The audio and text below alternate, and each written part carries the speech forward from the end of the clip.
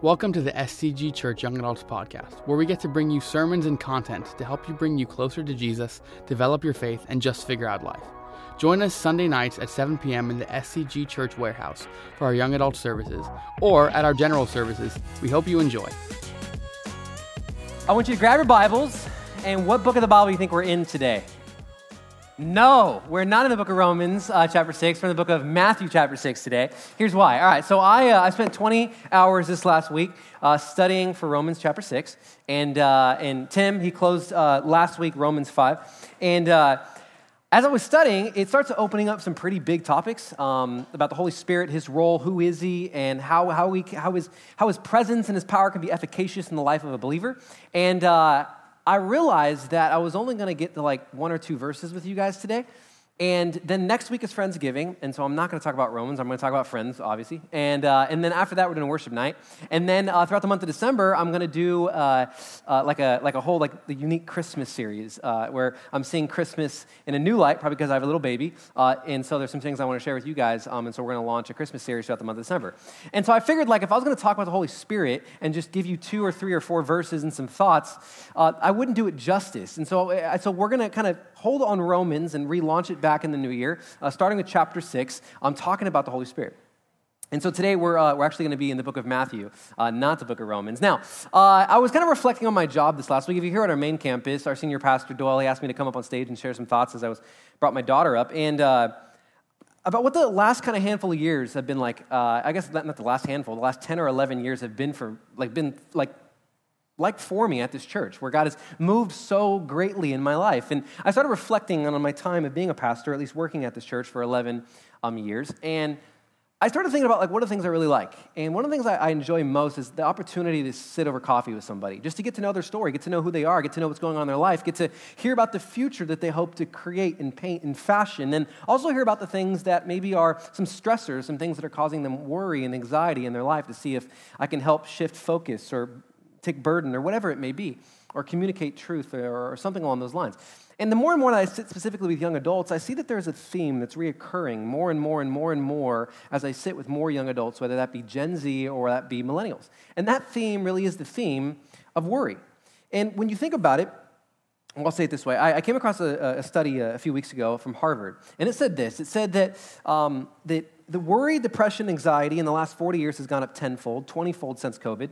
Statistics show that 20% of Gen Z, so that's most of you guys, are taking medication for anxiety. That's 1 in every 5 people probably in this room. And so obviously, the topic of anxiety, the topic of worry, it's a big topic. And so tonight, what I want to do is I want to spend a little bit of time talking to you about the topic of worry and anxiety. When I think about the topics of worry, anxiety, and all this, it really is kind of a topic that really is near and dear and close to kind of my heart, because it's something I struggled with really and held me captive for really many years. I remember as a kid feeling so anxious about things that I would literally like throw up. In fact, I remember going to 6th grade camp for the very first time, and did you guys do 5th or 6th grade camp, where it's like your school, goes to the mountains and does whatever? Well, it was my first time where I was going to be really away from home. I spent the night at buddies and things like that, but it was never I'm away from home, right? And I remember that when I got there, just the feelings of fear and worry and anxiety, enveloped me like I was wearing a blanket of it, right? It just covered my life and held me captive for the week. I remember literally calling my mom on a payphone, because cell phones weren't really a popular thing yet, or at least I didn't have one. And I called her literally in the 5 days that we were there, from Monday to Friday, probably 20 times, right?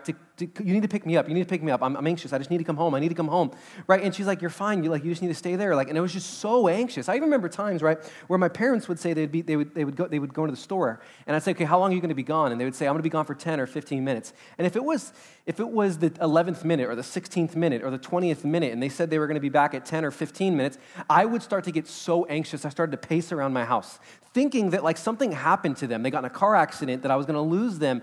And there's all these thoughts of fear just crept into my mind. It held me captive. Sometimes I'd get so anxious that I would literally run through, and this is a kid, through the park to the liquor store where my parents would normally be, and at night, and I would hide in a bush to see if my dad's Suburban was still there, to make sure they didn't get in a car accident on the way there, and it wasn't that far away from our house, maybe 2 or 3 football fields. And I would wait for him to drive back, and I would follow his car basically on the sidewalk to make sure they didn't get in an accident.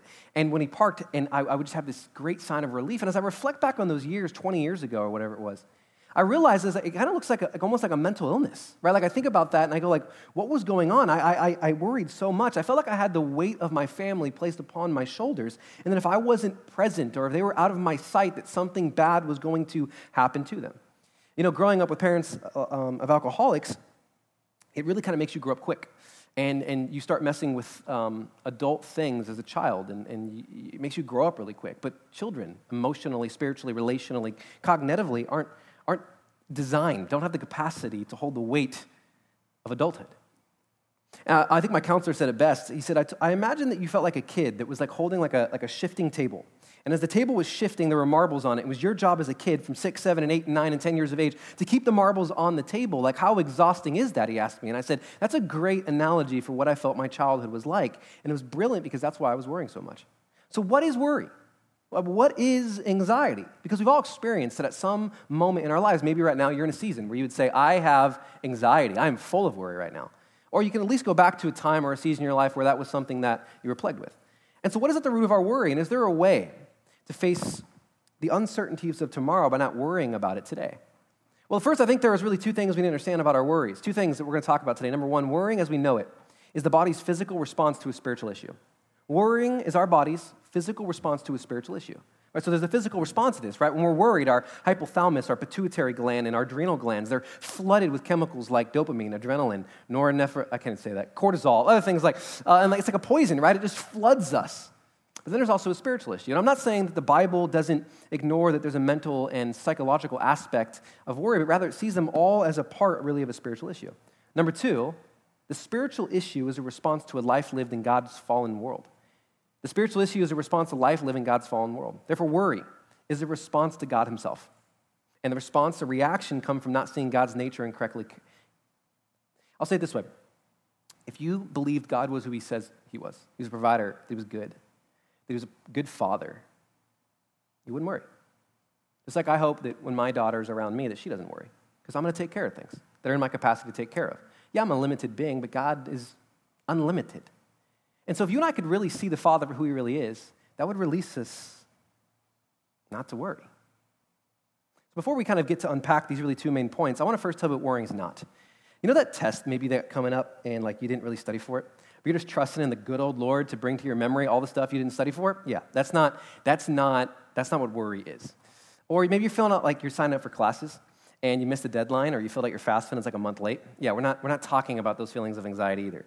Or maybe there's something, right, that you really want to go like really, really well, and you didn't properly prepare yourself, so you're starting to like trip out. Yeah, that's not worrying either, right? Like that's just us being idiots, and us not adequately being good stewards of our lives. But we're also not talking about like wanting something to go really well, and like we're concerned and anxious about that thing going really well. I'll give you an example, right? I remember talking to Doyle, which he's the senior pastor of our church, aka my boss, asking to marry his daughter. And, oh my gosh, I was so nervous, right? My palms were sweaty, my knees were weak, my arms were heavy. I was so nervous, right? I was like, my heart was beating inside my chest, right? So I took him to this restaurant over here, and I was like, Doyle, like, you're a smart guy. You probably figured out why I took you to the nicest restaurant near here, and it's more than I can pay.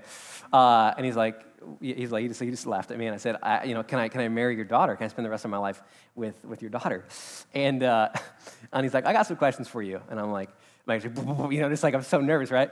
And, the questions I thought, I prepped like all morning, all week, the questions he could ask me. I Googled, BuzzFeed had like the 12 things that dads ask, right? Didn't ask any of them, right? I thought he was going to be like, how are you going to care for my daughter? And I was like, well, if you turn to page 54 in the packet, but that's not at all what he asked me. Like, he didn't ask me any of those things. The question he asked me was this: what role is God currently and will in the future play in your relationship with my daughter? And I was like, we will love the Lord, and I'll love her and treat her and pet her. I don't know, I was perplexed. What a question, that I didn't think of, But so that's not what worry is either, right? We're not talking about being concerned about wanting something to go well.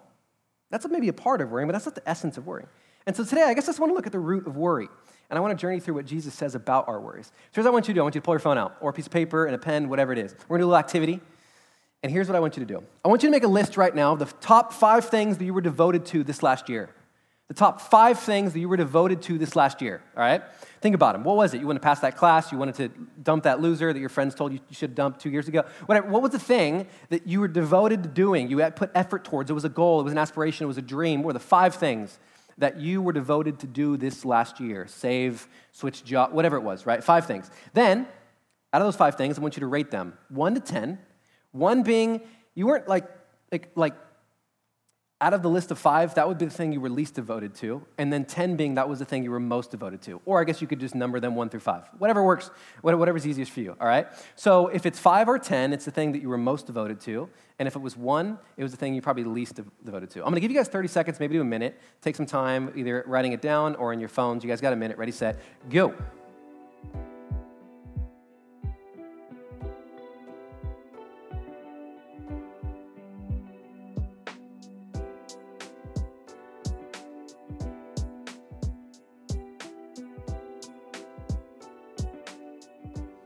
All right, your minute is up. All right, real quick, raise your hand. Finding a boyfriend or girlfriend. Oh, you liars. I know why you're at Young Adults. No, I'm playing. Better than meeting someone at a bar, right? All right, here's the next thing I want you to do. All right, I want you to look at your list and rate those from 1 to 10, how much stress or worry and anxiety each of those things gave you this last year. How much did you trip out over one of those things, right? So 1 to 10, 10 it gave you the most worry and most stress and most anxiety, and 1, like you were just chilling, you're coasting. All right, you guys got 30 more seconds. Ready, set, go.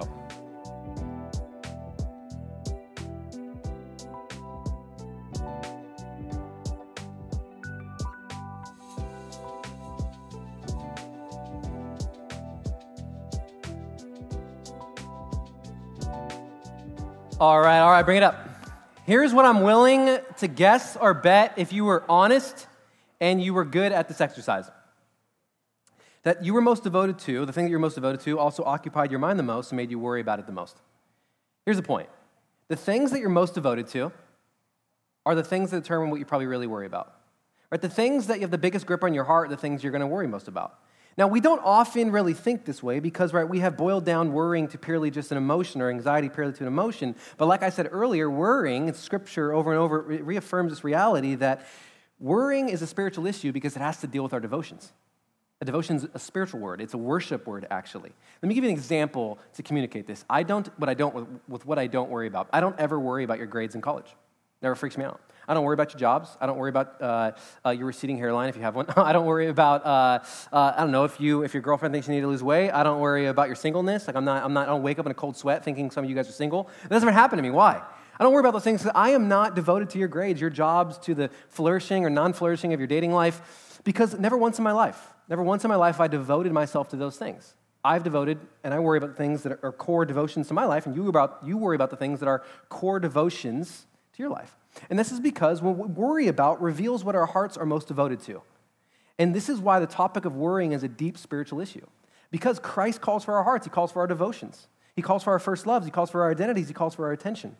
And when we worry, we have an opportunity to see the type of things that tend to really get more of our attention than God does. And the things maybe we trust in more than we trust in God. And this is because worrying always reveals what we say we trust versus what we actually trust. It's obvious, right? The things that we trust in are the things that we're going to be most devoted to. Let me give you an example. Right? You trust in what the world says about college. That's why so much of your life is devoted to what college maybe am I going to? What degree or thing am I going to pursue there? You trust what society says about finding maybe the right one that's going to complete you. And so much of your thoughts maybe are centered around, God, could you bring me the right person? You trust what society said about money, so you devote, and you will devote most of your life not maybe defining God's calling on your life, but what job field gives me the most income. There's no coincidence, right? The things that we stress out most are the things that we care most about, the things that we are most devoted to. That's not a life-altering reality or a life-altering observation, let's say. So here's the question, though. What if you shift your devotions? Could you also possibly stop worrying? What if you shifted your devotions? Could you possibly stop worrying? Jesus says not only is it possible, but rather he says, follow me and I'll show you how. Grab your Bibles, go with me to the book of Matthew. Chapter 6, we're going to start in verse 25. It says this, no one can serve two masters. Either you will hate the one and you will love the other, or you'll be devoted, there's our worship word again, to the one you'll despise the other. You cannot serve both God and money. Studies have shown that Americans, the number one worry is money. Also, do you know the number one reason that people get divorced is not adultery, it's money. Jesus taught a lot about money because he knew that we'd have a tendency to worry about it a lot. So he says, therefore, What does the word therefore mean? Whenever you see it in Scripture, you pause, you go, in light of everything that was just said, therefore I tell you, do not worry about your life, what you will eat or drink, or about your body, what you will wear. Now, you and I kind of skip over the intensity of the statement that Jesus is making here, but we need to look at who his original audience was 2,000 years ago. Who was the audience? When Jesus said, do not worry about your life, who was it? Who was in the audience? Well, most of them were surviving off less than $1 a day. Plagues would often come in and kill a third of the entire city. They lived most likely in slavery. 95% of them couldn't read or write, and odds were that most people were going to die before the age of 30. I turned 30 like in a month. That would be a bummer, right? Just know the clock is ticking, right? So what does that mean in our context today? It means don't worry about getting into the college of your dreams. Don't worry about finding the job that you love. Don't worry about finding the perfect soulmate. Don't worry about paying all of your bills. In other words, don't worry about your life. And so you're thinking, wait, what? What are you saying? I shouldn't want to go to a good college. I shouldn't want to get a good job and have a good marriage. I shouldn't want those type of things. No, Jesus is not saying that. He's saying those things are important, but the outcomes are uncertain, so trust me with them. See, if you care so much about the issue or the thing, shouldn't you put it into the hands of the person who has the most control of it? So let me show you that there is a way to face the uncertainties tomorrow by not having to worry about these things today. And so you ask the question, how? Verse 25 says this, is life not more than food? I want you to highlight that. And the body more than clothes. See, what he's doing here is he's actually trying to get us to pull back and refocus by challenging our assumptions of what life really is all about. So is life not more than going to college? Of course it is. But if you've ever so the very first time that I applied to Biola, my grades weren't like where they should have been, and I got denied. I felt like my life was coming to an end, right? Is life not more than college? Is life not more than getting into a relationship?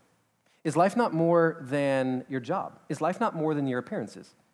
Right? Sure, a lot of those things are maybe important, but your life is a lot bigger than that. They're just components of your life. Here's what a pastor named John Piper says. He says this, if you are gripped by anxiety over these things, you've lost sight of the greatness of life. Life was not given primarily for physical pleasures, but for something greater, the enjoyment of God.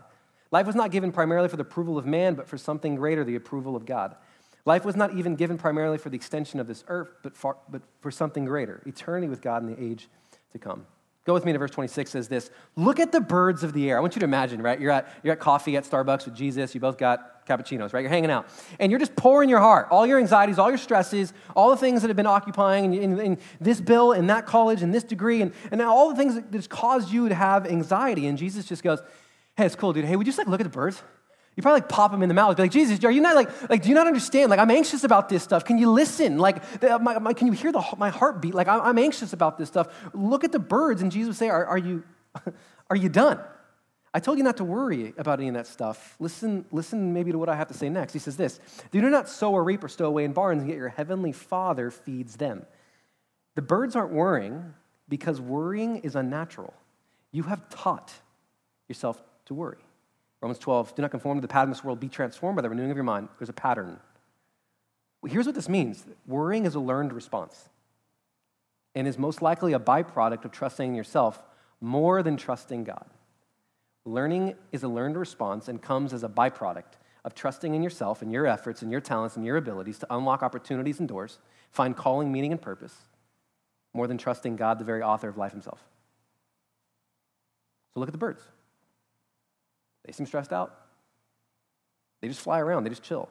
Sometimes they decide to fly south. Sometimes they fly north. Right? Sometimes they build tree forts. Sometimes they poop on unclean cars, but for some reason it's always clean cars. Like they're just chilling around, right? They don't have schedules or plans. They don't have goals. They kind of just go with the flow. In other words, they aren't doing any of the responsible things that you're doing, like going to school, getting a job, coming to church, and your heavenly Father takes care of them. And so now he asks a question. Go with me to the question. Are you not much more valuable than they? The answer is yes, absolutely 100%. Why? Because you are created in God's image. You are, if you are found in Christ, his son or daughter who he loves deeply. And yes, God cares for you more than he cares for other created things.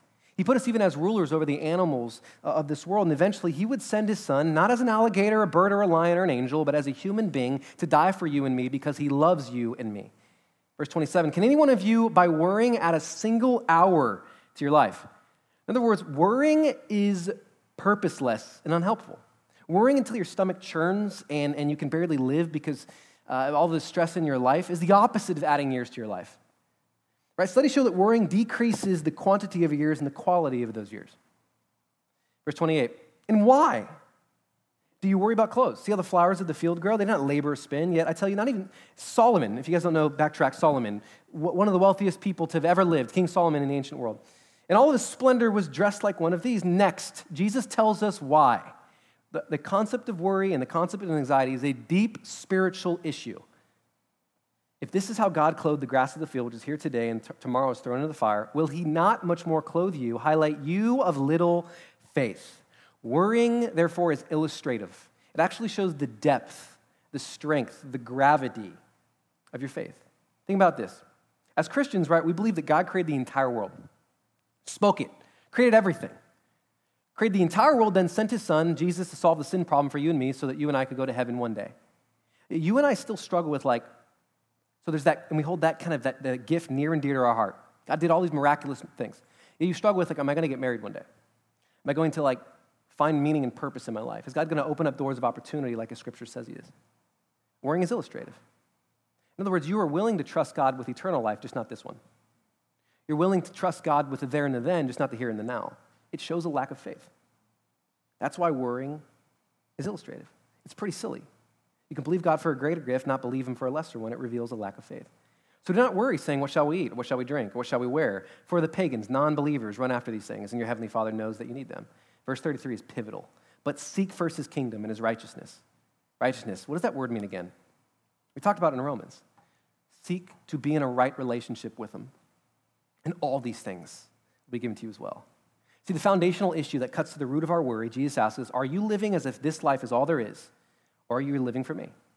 Or which God and which kingdom are you trying to build? He says that because he knows that worrying is a response to attempting to find our ultimate value and meaning and purpose, and maybe comfort in something that's temporal and fleeting, something that's in this world, something that's not God. It happens when you try to treat something in creation as God. Right? You rely on it, you seek blessing from it, you find and mold your identity after it, and you center your value and you gather self-esteem around this job opportunity, how much you make a year, are you in a relationship or not, whatever it may be. It's when something in creation, even a good thing, usurps the rightful place that God only deserves in our lives. And if that ever happens, you will 100% always struggle with worry. So let me bring a little bit of application here. Your question is this, right? What does it look like to replace our worries with trusting God? What does it look like? What are my steps now? Number one, you need to know the character of God. We have to understand that God is loving, kind, that Scripture over and over and over and over reaffirms that He is a provider and that He cares for His family.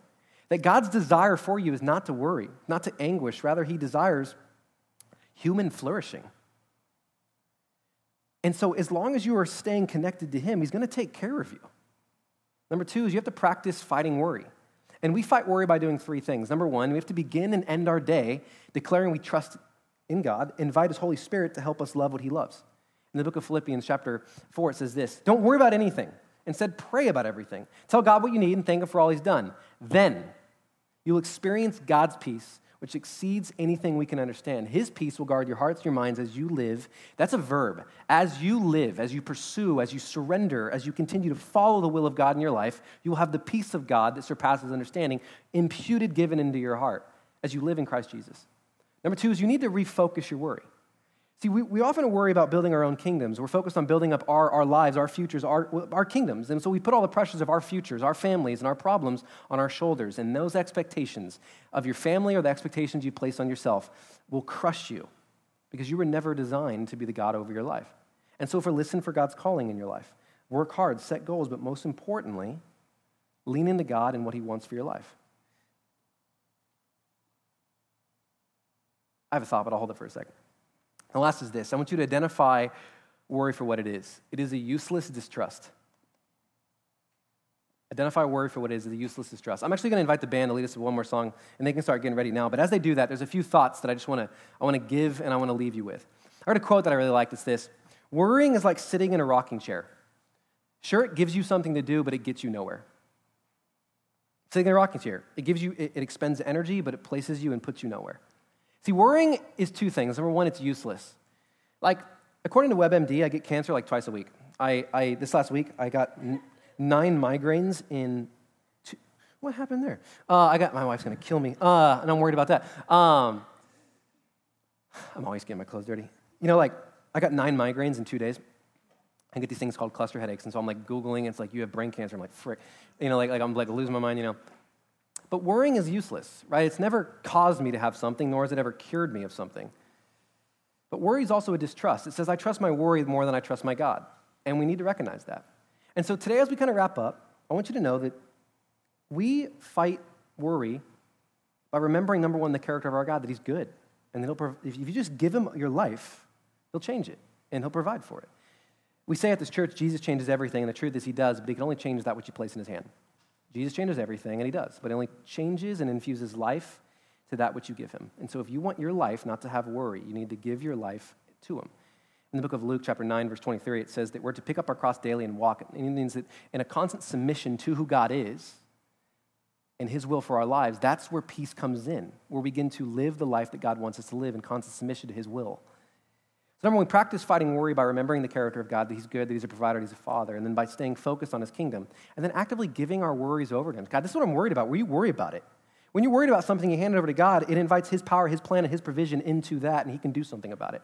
And so today, as our band leads us through, our worship team leads us through one last song, here's kind of the thing I just want to encourage you to do. I want you to identify the one thing in your life that's causing you some anxiety, causing you some worry, causing something in your life that's just making you feel uncertain. And in that, I want you to visualize yourself handing it over to God and saying, God, would you worry about this? Can I give this over to you and no longer be held captive to the feelings of anxiety or worry or uncertainty in my life? Let me pray. Father, today I'm thankful that you are a provider. I'm thankful, God, that you are a God that promises to take care of our worries. And I'm so thankful that Scripture, like in the book of John chapter 13, it says that you are a God of peace and that you can give us peace.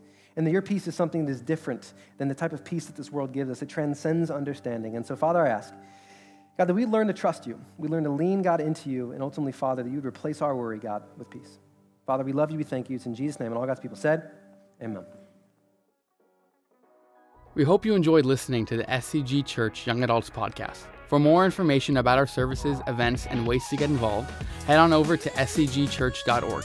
Thanks again for listening and have a blessed day.